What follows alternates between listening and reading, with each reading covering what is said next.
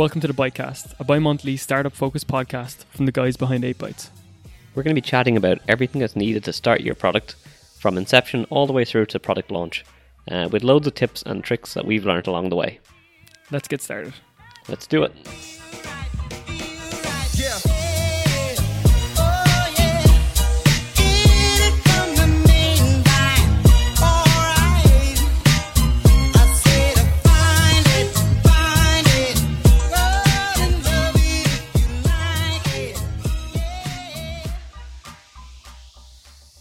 Welcome to episode 4 of the Bytecast. Today we're going to be talking about MVP, planning, sprints, lots of different things. So today I have with me Adam from 8bytes. Hey, how's it going?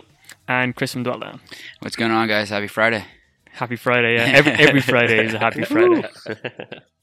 Okay, so I think the first thing I want to talk about here is MVP. It's the word, I think, one of the words we hear most often, I think, in our line of work is MVP. And I don't feel like people talk about it a lot. So minimum viable product. So what's your understanding of that, Adam? Well, it's kind of in the name, right? Minimum viable product. We talked over the last few weeks about coming up with your idea, validating it, and turning it into a business. But what actually happens when you start to build it? You need to start thinking about all the features, list them out, and at that point you need to figure out what's your core features that are going to fix this problem you validated. And that's what your MVP is.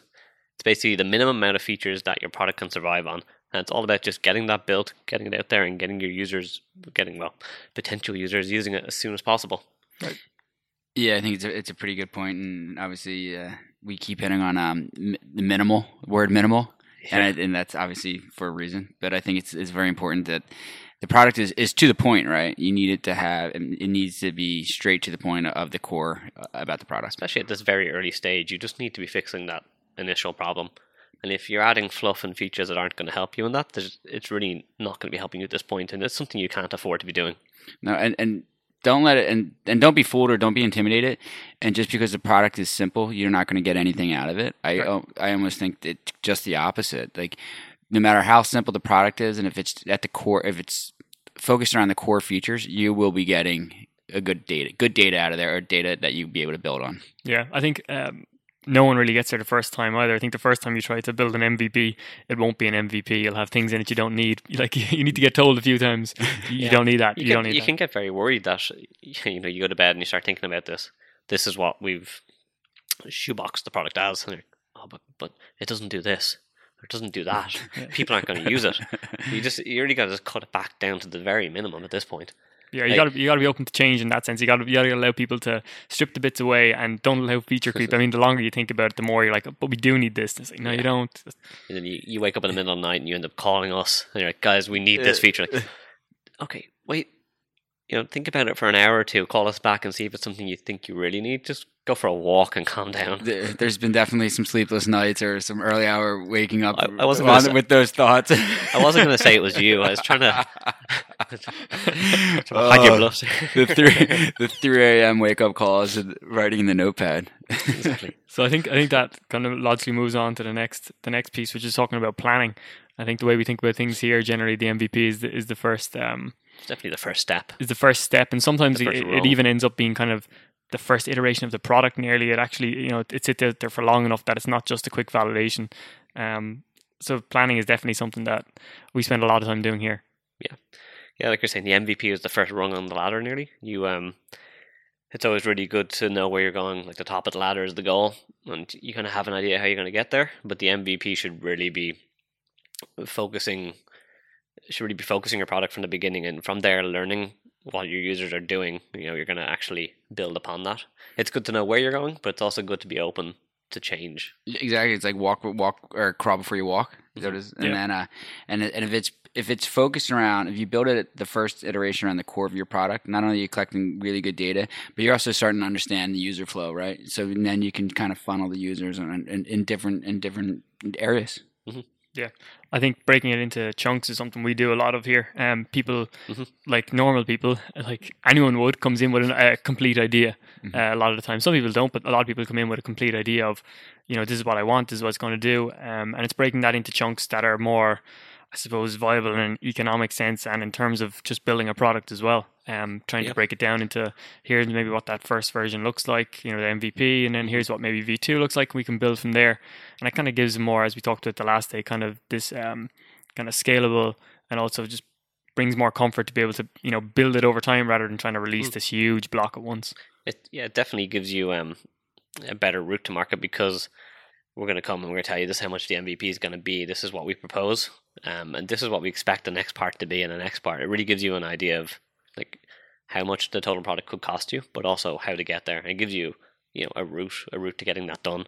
Is there like a specific language or a specific app or web base that you guys would propose to build it on and for your clients, or is it just a case per case basis? Yeah, it's very much case per case. Like we were saying before, we love doing the MVP type of thing, and that usually means getting out quick. We hate spending months on projects. It needs to be like a month or two max is really how long we want to be spending on the MVP, because it just needs to get out there. We don't want to be wasting the client's money too. And in that case, a lot of the time we might go with a simpler, well, simpler was not the right word, but maybe a quicker to market framework. Okay. You could waste a lot of time now spending a lot of time sinking into a different kind of framework, but it's not worth it for you at this time. Okay. Not saying that it's any way inferior. It's still really, really good, really quick, but you're not the size of Google or HubSpot or Intercom that can have the resources basically to build this whole foundation. Sure. Yeah, I guess. You don't need it. I mean, the stuff that we build here is massively, the scalability is huge for what we build, and we've always built things that way. But I mean, if you're talking about getting into those guys, Google, all these huge companies, when people start thinking that way, I mean, if you get to that problem, that's a great problem. You're going to be very wealthy.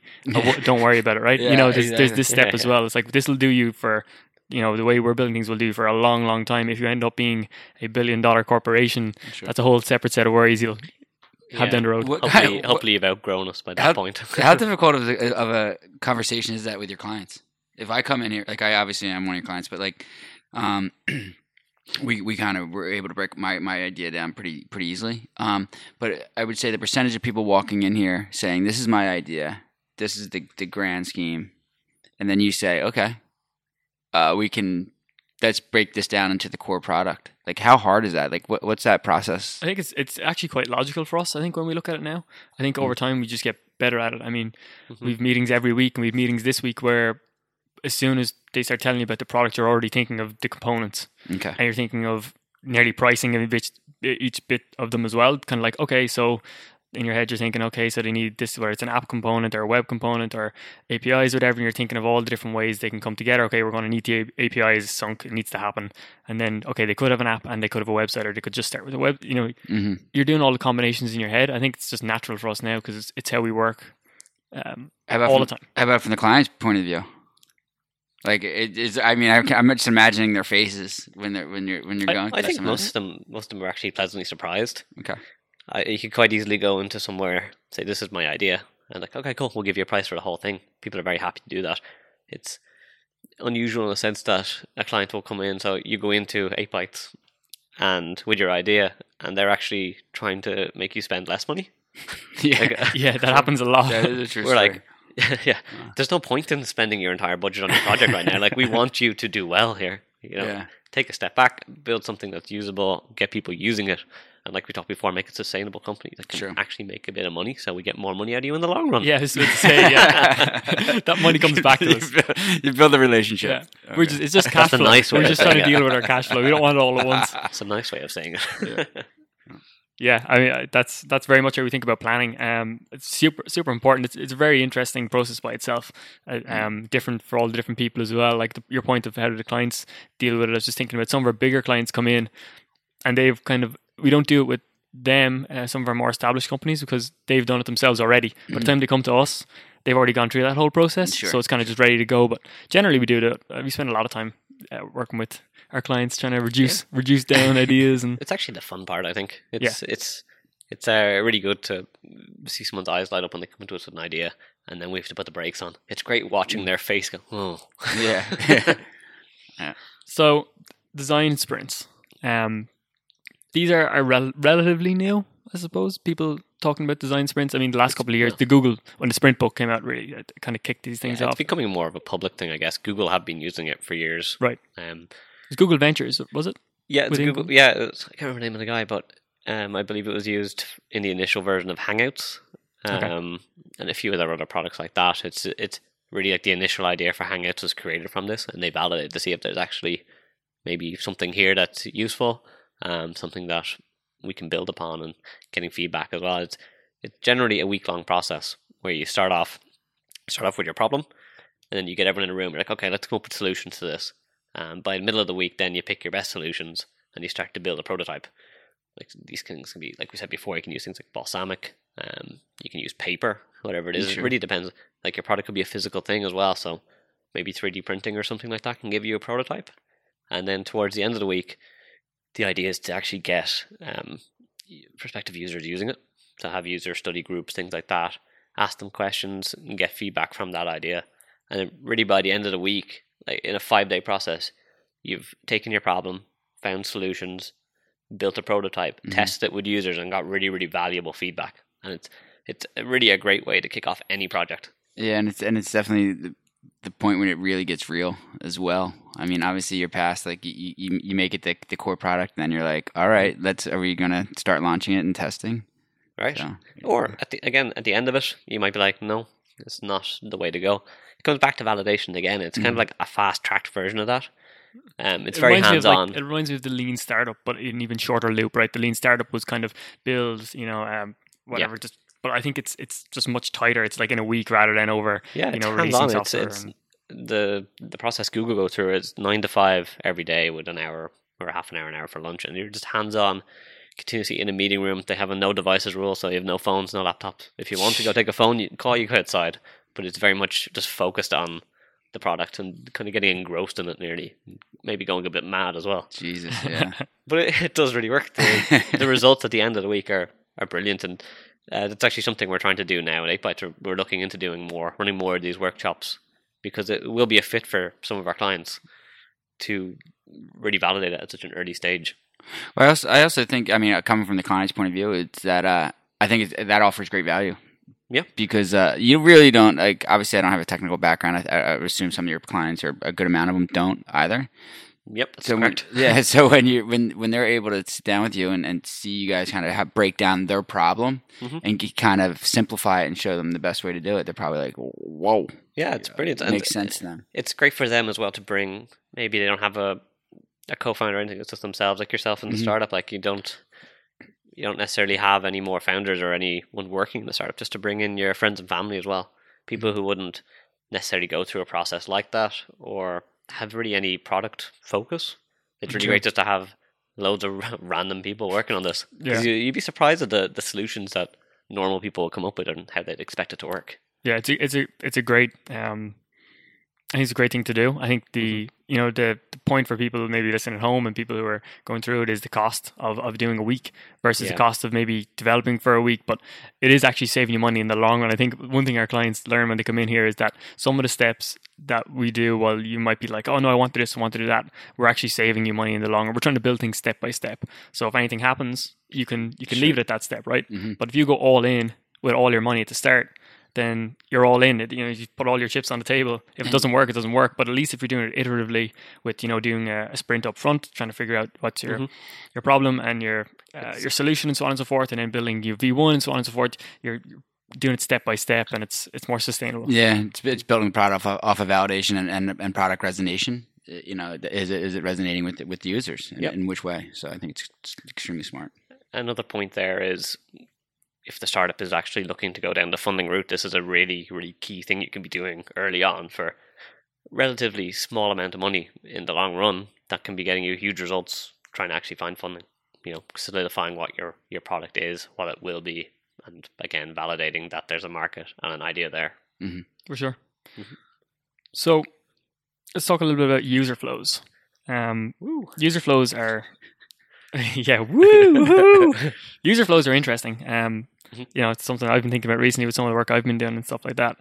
How do you find user flows, or what do you like to do with them, Adam? What's your go-to when it comes to drawing out user flows? Yeah, I'm just thinking back to a previous podcast where Owen says it's a trap to get into, but we'll forget about that for now. I actually think they're a big help. When we start a project here, we use a product called Arbor. I believe it's still in beta. We'll have a link in the show notes, but basically it's based around the idea of taking your product, listing out all the different characters going to be using it. So, for example, maybe in Dwell Down there'd be the end user, the admin, who is you, who has like a back-end system, who would have various features there, and you might have the landlord as well. So there are 3 different characters that interact with the system. And what you do is you basically list out every single action they can take in the system. And this can take a little while, but it's really, really worthwhile. So you list out all the different actions they can take on this software, and that will then feed into all the features. So you can, from there, you can say, okay, this is this feature, this is that feature, etc. And then when it comes to actually deciding how to build these, you can put, I can't remember the scale of it, but basically you can put a number beside it on how difficult this feature will be to create. And it's what do you call it, scale? Fibonacci? It could be Fibonacci, yeah, which is that amazing natural number that appears everywhere. So it makes sense to put it into the birth of your project. Anyway, use the Fibonacci scale. So you put in maybe a 1 beside this feature, and then you put in a 2 beside the next feature, and that's indicating that the second feature is twice as difficult to create as the first one. Jesus. Yeah. It sounds difficult, but by the end of it, you start to go like, okay, this is what a 1 is in your head. Okay, that's a 2, that's a 4, that's an 8. It's a really quick process, but at the end of it, it goes, okay, this is going to take you X number of weeks based on how many of these numbers you can get done in the week. So your manpower kind of thing. So at the end of the week, you'll get this, or sorry, at the end of the process, we'll say this is going to take 8 weeks to get all these features done, and it'll actually give you a cost if you put that in there as well. Oh, wow. Like it takes maybe about half an hour to an hour. It's very valuable for us, but it's actually also very valuable for our customers as well.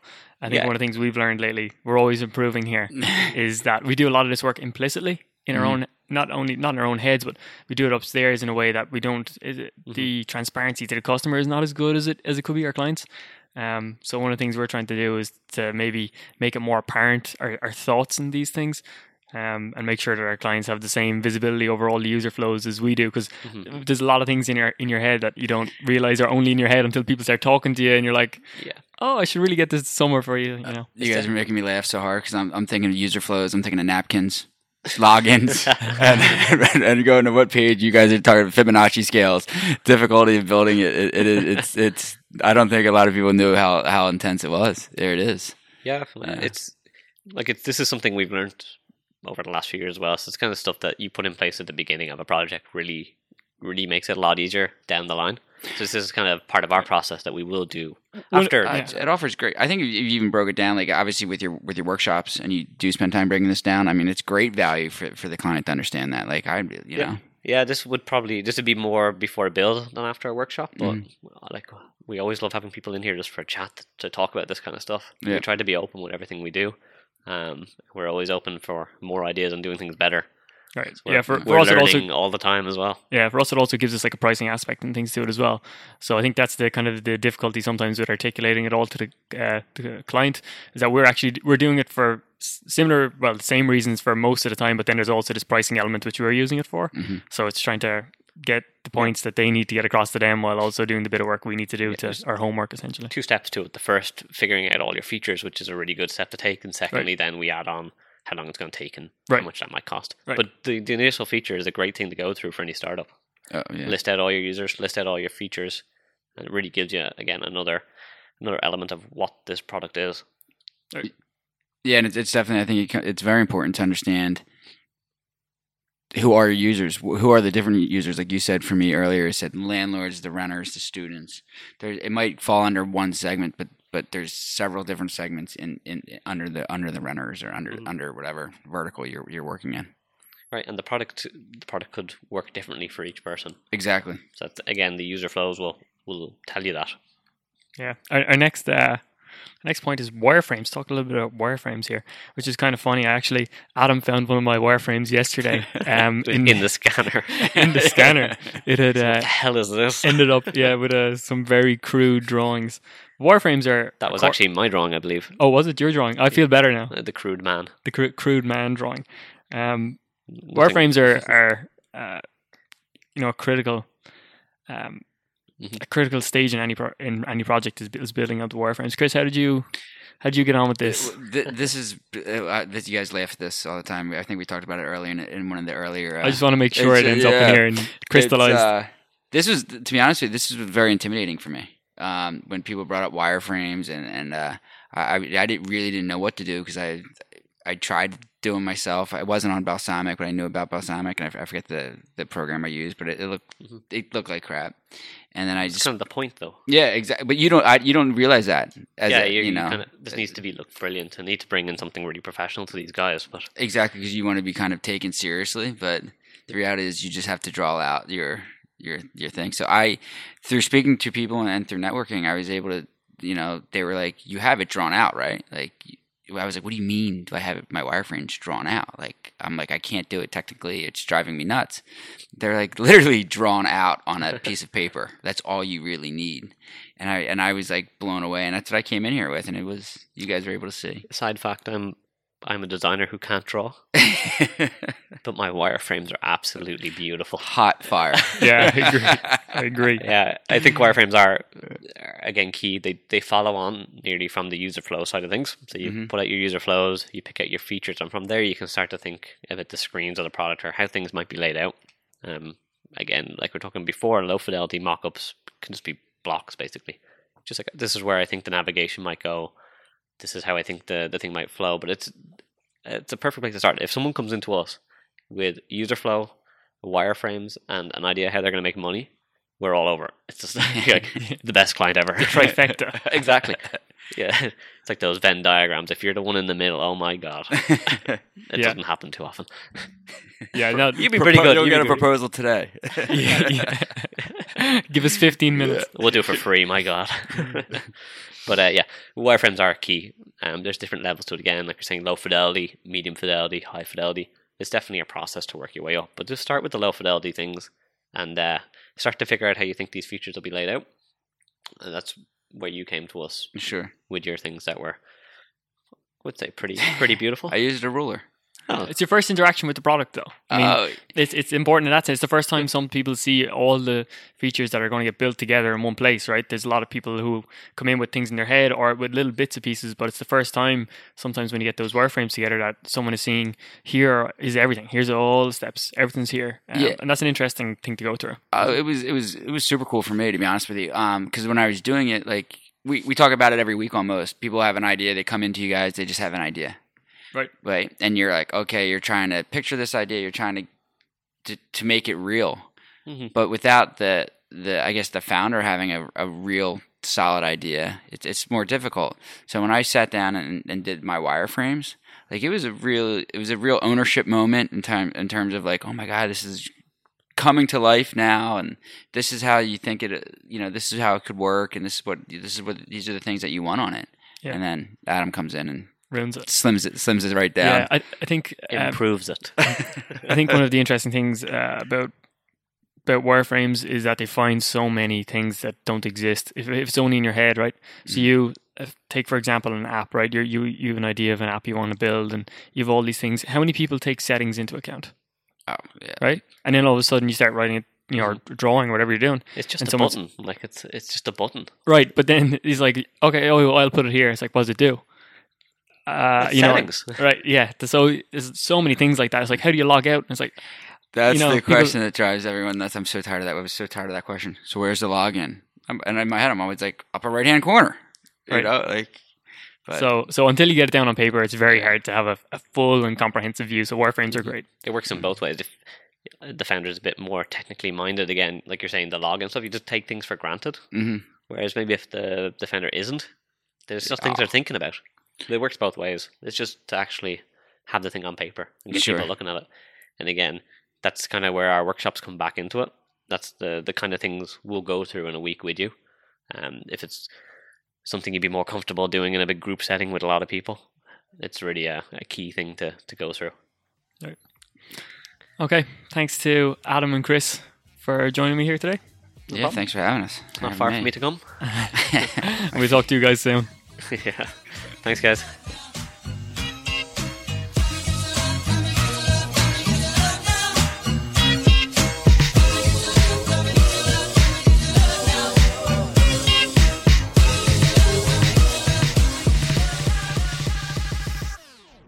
Thanks for listening to this episode of the Bytecast. If you want to find out more about 8bytes, you can talk to us on 8bytes.ie. The next episode will go live in 2 weeks, and you can find all the episodes on bytecast.fm. Thanks for joining us.